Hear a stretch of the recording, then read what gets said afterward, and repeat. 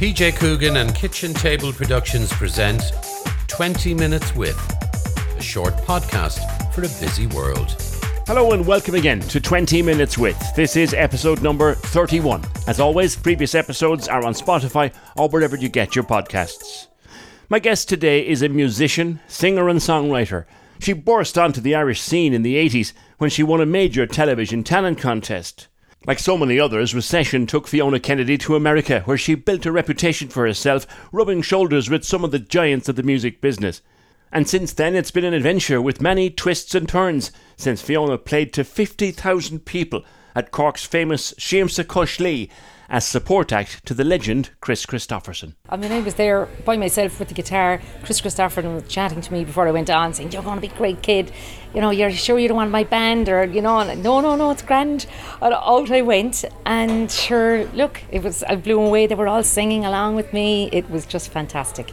That was after I had won Screen Test, which was Ireland's first televised talent competition, and that was when I was first kind of put under the spotlight really in the Irish music industry. I had just finished college at that stage. I had got a degree in languages, and my parents were hoping I'd become a teacher, do something sensible, but no, I wanted to do music.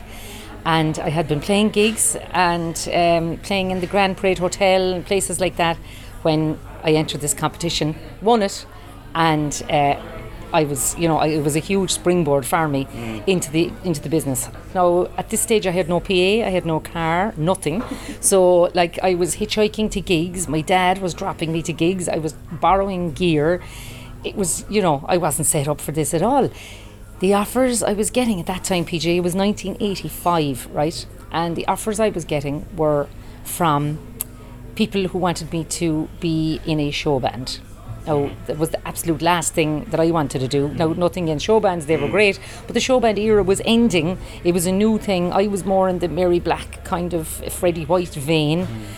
And I tried my best I had no connections. I don't come from a very well-connected family or anything in the music industry.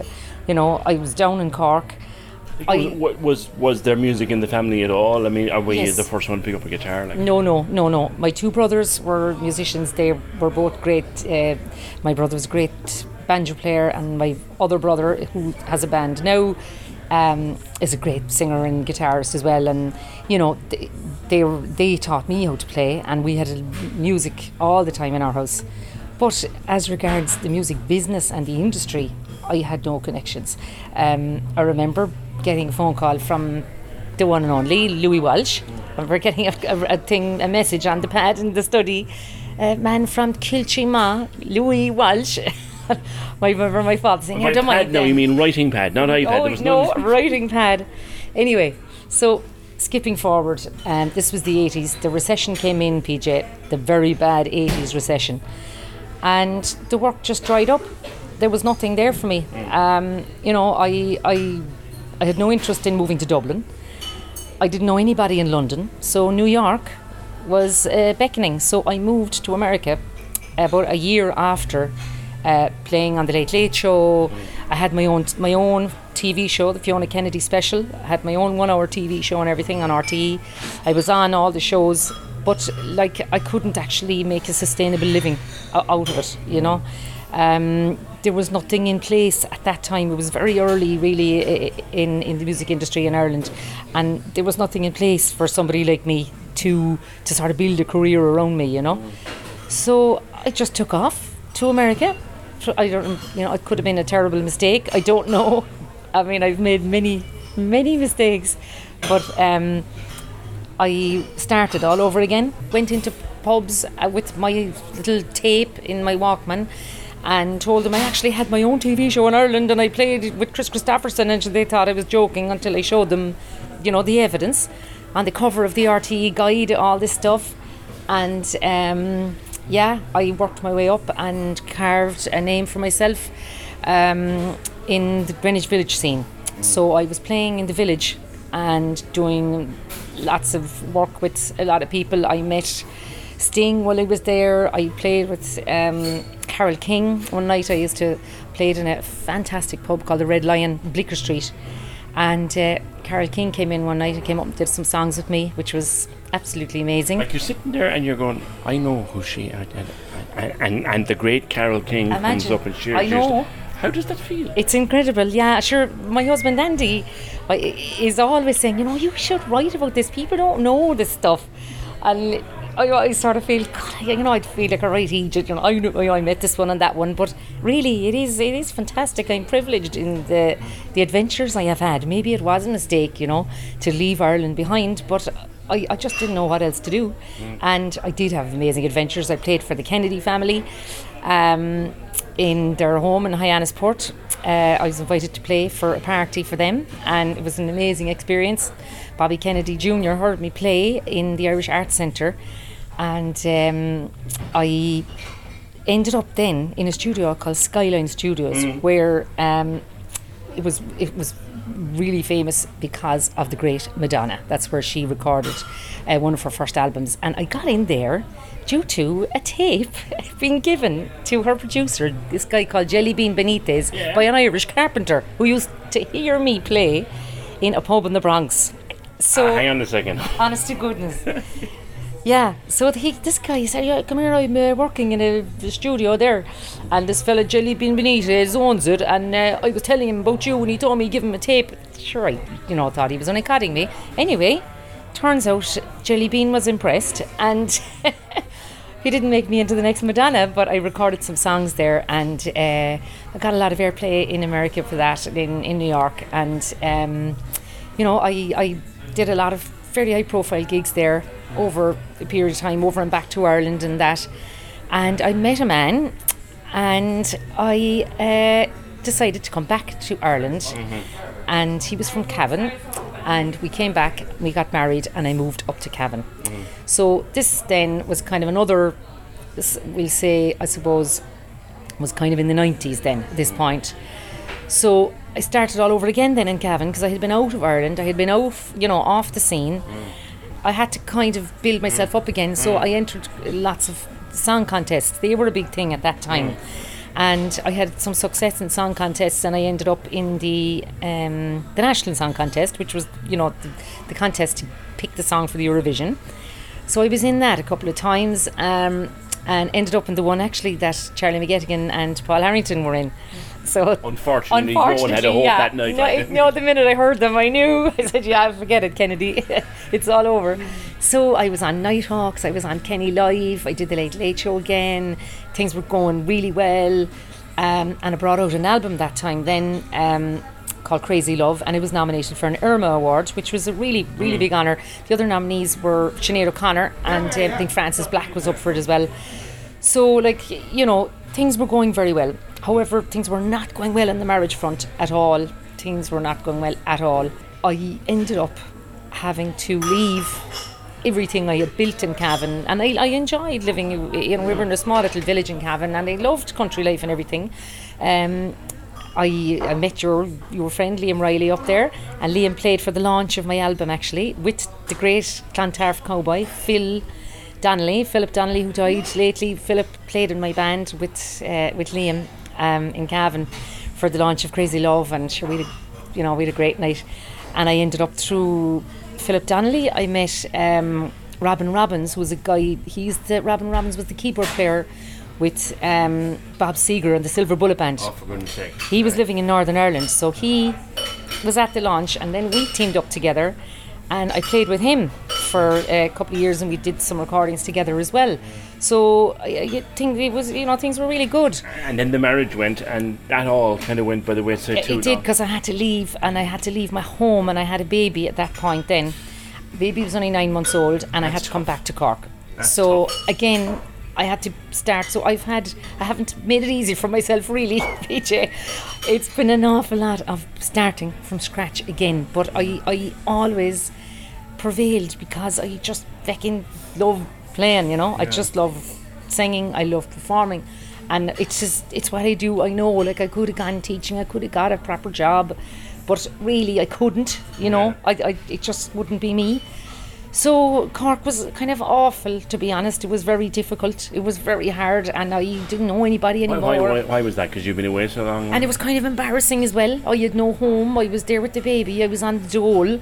They had seen me on telly, like, you know what I mean? I was after, God, Fiona Kennedy, you know, she did this, she did that, and there I was, kind of back with my tail between my legs kind of thing. So I'm sure people didn't think like that at all, but of course I thought that, and I thought, oh no, like, God, I'm a right failure here now. And were you back living at home or what? For a while, yeah, and my mum and dad were brilliant, like, but sure, I couldn't impose on them with a small baby. I mean, they were just out the gap with all of us. There's 5 of us. And, you know, I had to get a rental accommodation, like, and find somewhere to live. I was renting for a good while.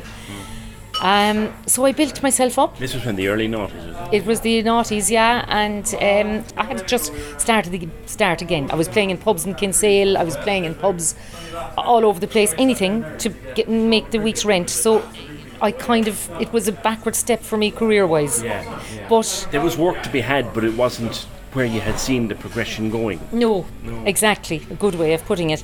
And I just had to do it because I had to make money, and that was it. There was no way out of it. So I got to the stage then, PJ, where I was working so hard, and I have asthma, and there was no smoking ban at that stage, and I was in smoky pubs every night, and my asthma got really bad, and I was minding the baby during the day, and I was out at night gigging, and I got very sick, and I knew something had to give, you know. So I moved into the wedding ceremony scene. I had always played in the church when I was growing up. I was part of the folk group in Dennehy's Cross Church. So it was nothing new to me. Like, I always enjoyed playing at mass and stuff. So that turned out to be a godsend because it was daytime work for me. And it got me out of the smoky scene, and I was able to be there then for It's a hard one to stuff. break into, though, Fiona, because it can be a very closed shop. Well, I was one of the first people doing it, so I was kind of a groundbreaker really with that. Right. There weren't a lot of people doing it when I started. I'm doing it, you know.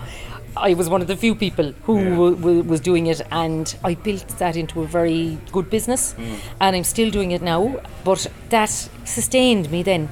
I went on to have another child 6 years later, and I have 2 daughters, and then I met my now husband, Andy, who I've been married to for 15 years.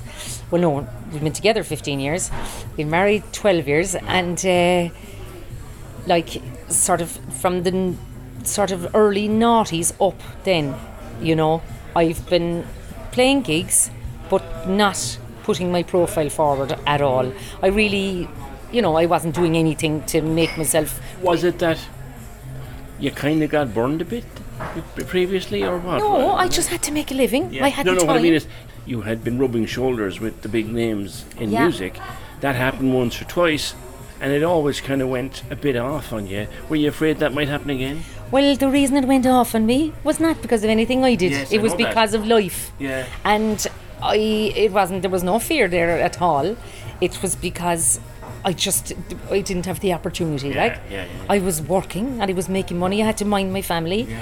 And just the way things were, I was on my own, like, a lot of the time with kids. So I really I couldn't go out there and try to rub shoulders with the right people and be mixed, you know, moving and shaking. Like, I remember you coming into my studio on the radio program to do a couple of songs one Friday.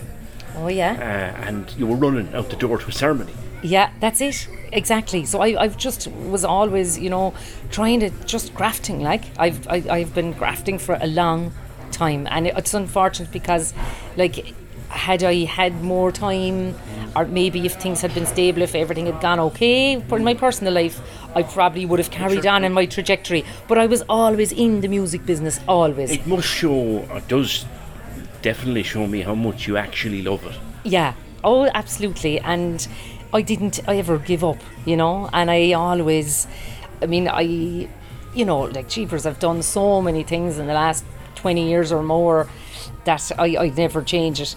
But then, in 2016, I went to a network meeting, and I had to think about what I really wanted. And the first thing that came into my mind was, I want to make an album. I want to do another album. I had been recording. I had done recordings before that with Jimmy Smith. I had done an EP with Jimmy Smith. You know, it was opening for John Martin and all that kind of stuff. I'd done a lot of things, but I hadn't done a full album again since Crazy Love. So that was it. That was my plan. And I brought out The Beach. I did crowdfunding before. I didn't even know what crowdfunding was. But my husband lost his job just before I was about to record it. So we were thrown into disarray. And I thought the album was, forget about your dream. So I decided to try crowdfunding. And cheapers, I raised 10 grand in 6 weeks. Wow. And the swell of support from people who all remembered me from years gone by and who had been coming to gigs throughout the years, people whose weddings I had must played be very at. gratifying, Fiona, is it? Oh, it was fantastic. It was wonderful. I really felt so supported, and I still feel like that even, when I see people at my gigs or people send me messages, and I'm sure a lot of people looking at my pages think, sure, she takes no notice of that. But actually, it's huge support. It really helps you to keep going and to go on to your next thing, I appreciate everything. I really appreciate people's support. So anyway, the album was done with Bill Shanley. Bill is a wonderful producer, worked with Mary Black for a long time, and it was a great success. It was meant to be just an album, so I'd have something really good and say, right, look, that's me sounding great at my prime. I have that note for my grandchildren. But sure, things took off. I got the bug again. The fire in the belly was lit. And I'm wondering if it ever went out. No, it didn't. Look, not at all. No, not at all.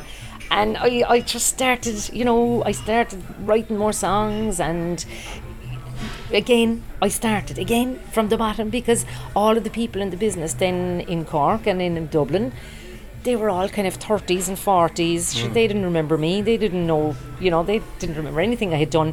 So it meant nothing to them. So really, I had to start all over again, kind of in my 50s, which is not a good place to be when you're starting all over again, particularly for a female in a very male-dominated industry. But it's coming together, and I'm really enjoying it. Another album now out. Yeah, so there's another album coming now. I've had, I did a lot of recording in the last couple of years, PJ. I've done some writing with Jack O'Rourke, and Jack has been great support, and it really inspired me. He's just a wonderful guy. He's just all about the music, and I have had just a wonderful creative flow in the last couple of years, and the songs are coming thick and fast, and I've recorded now with Declan Sennett, my latest one. Again, it went to number 1 in the iTunes chart, as did the previous song. The latest song is a song about fishing with my dad, and in Killarney. It's called Where Else Would You Get It, and it seems to be sort of very well received. People are kind of connecting with it. So there's a collection of songs forming now. Is there still a thrill when people connect, like you say, with a song? You put it out there, you write it, you're proud of it, it's your baby, you nurture it, and then people like it. There's a buzz off that? Oh sure, there's a huge buzz. The whole thing is a terrible addiction. It's an awful drug, but then of course you're terrified as well that people won't like it. But I suppose now, these days, I'm not as worried about that. I'm more, if I'm proud of something and I feel it's good enough to go out, then whatever happens, And of course, if people like it, you're delighted. But again, getting airplay is, it's very hard. And I know that up-and-coming young musicians need a springboard, and they need to be helped. Of course they do. But unfortunately then, there's not a whole lot of interest in people that are older that are bringing out new music. It's you're kind of excluded a little bit. I see, a lot of the sort of programs for Irish music, they're geared towards a much younger genre of music, So that leaves Radio 1, which is hard enough to crack, and certain programs. So I'm very grateful to the people who play me. I really, really am. And there's some great people there that support kind of Irish musicians who they know are grafting for many years and have paid their dues. Like. Have you? I know that as we speak, you were away doing a wedding ceremony today, but Yes. Pandemic, was that tough? It was, and it wasn't. It started off like a holiday, then the awful reality set in, and then I started writing. And that's when I did some stuff with Jack, and I just found the songs were coming. I had time, PJ, because I mind my mum as well. My mum is 94 and I look after her also. She lives very near me, so a lot of my time is spent there.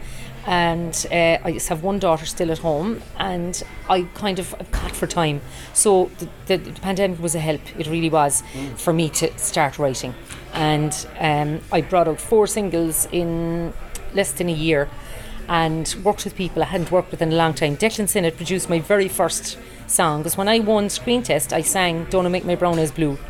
But instead of bringing that out as a record, I wanted to bring out my own song. I was always kind of independent, like I still am. But I should have brought out Brown Eyes Blue, like, 'cause that's the one people wanted to hear. But no, I had to do my own song.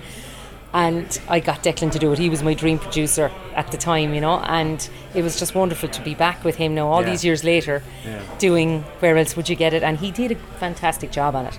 So It's amazing how things come around, isn't it? Things come around. It's incredible. I got an email, would you believe? No, I got an email this week from somebody, I don't know who he is, said, Fiona, I saw you on social media. I remember you from the Grand Parade Hotel.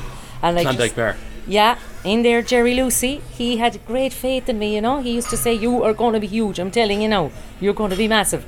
And this was before I won the big talent competition, you know. So, you know, it is amazing. And it's amazing the number of people our kind of age that remember, you know, and that have said, yeah, where was she? And then some people had been watching me throughout, because I never stopped playing. I just wasn't putting myself forward at all. And I never had a manager, PJ. I never had anybody behind me. I never had management. I never had money behind me. It was always just me. And it still is just me. So, but it's working out for you. I mean. Absolutely. Like, the thing is, you're autonomous, like, you don't have to answer to anybody, and you can record what you like and sing what you like. So that's a great bonus. But I think, you know, more and more independent musicians now are kind of going that way. I think it is better. But when I came up, there was no rock schools. I was just before, I was just before Skulls on Nafa, before all of that stuff. I kind of came before all that. So I don't have a degree from the School of Music, nothing like that. I just went out there and did it. Where else would you get it? Nowhere else in the world. At the splash of the Greenwell's glory brings your face and those days to my mind. Quick blast there of Fiona's new song, Where Else Would You Get It, which is now available on all platforms. It was great to catch up, and cheers to Vince at the Rendezvous on Model Farm Road for the quiet corner to record. Thanks, Fiona, for the chat, and thanks to you again for listening. I'll be back with a new interview next Saturday. If you want to catch up with older episodes, you'll find them on Spotify, Apple, or wherever you get your podcasts. So until next time, have a good week and stay safe. Thank you for listening to 20 Minutes With, a short podcast for a busy world. Please help to spread the word and watch social media for news of our next episode.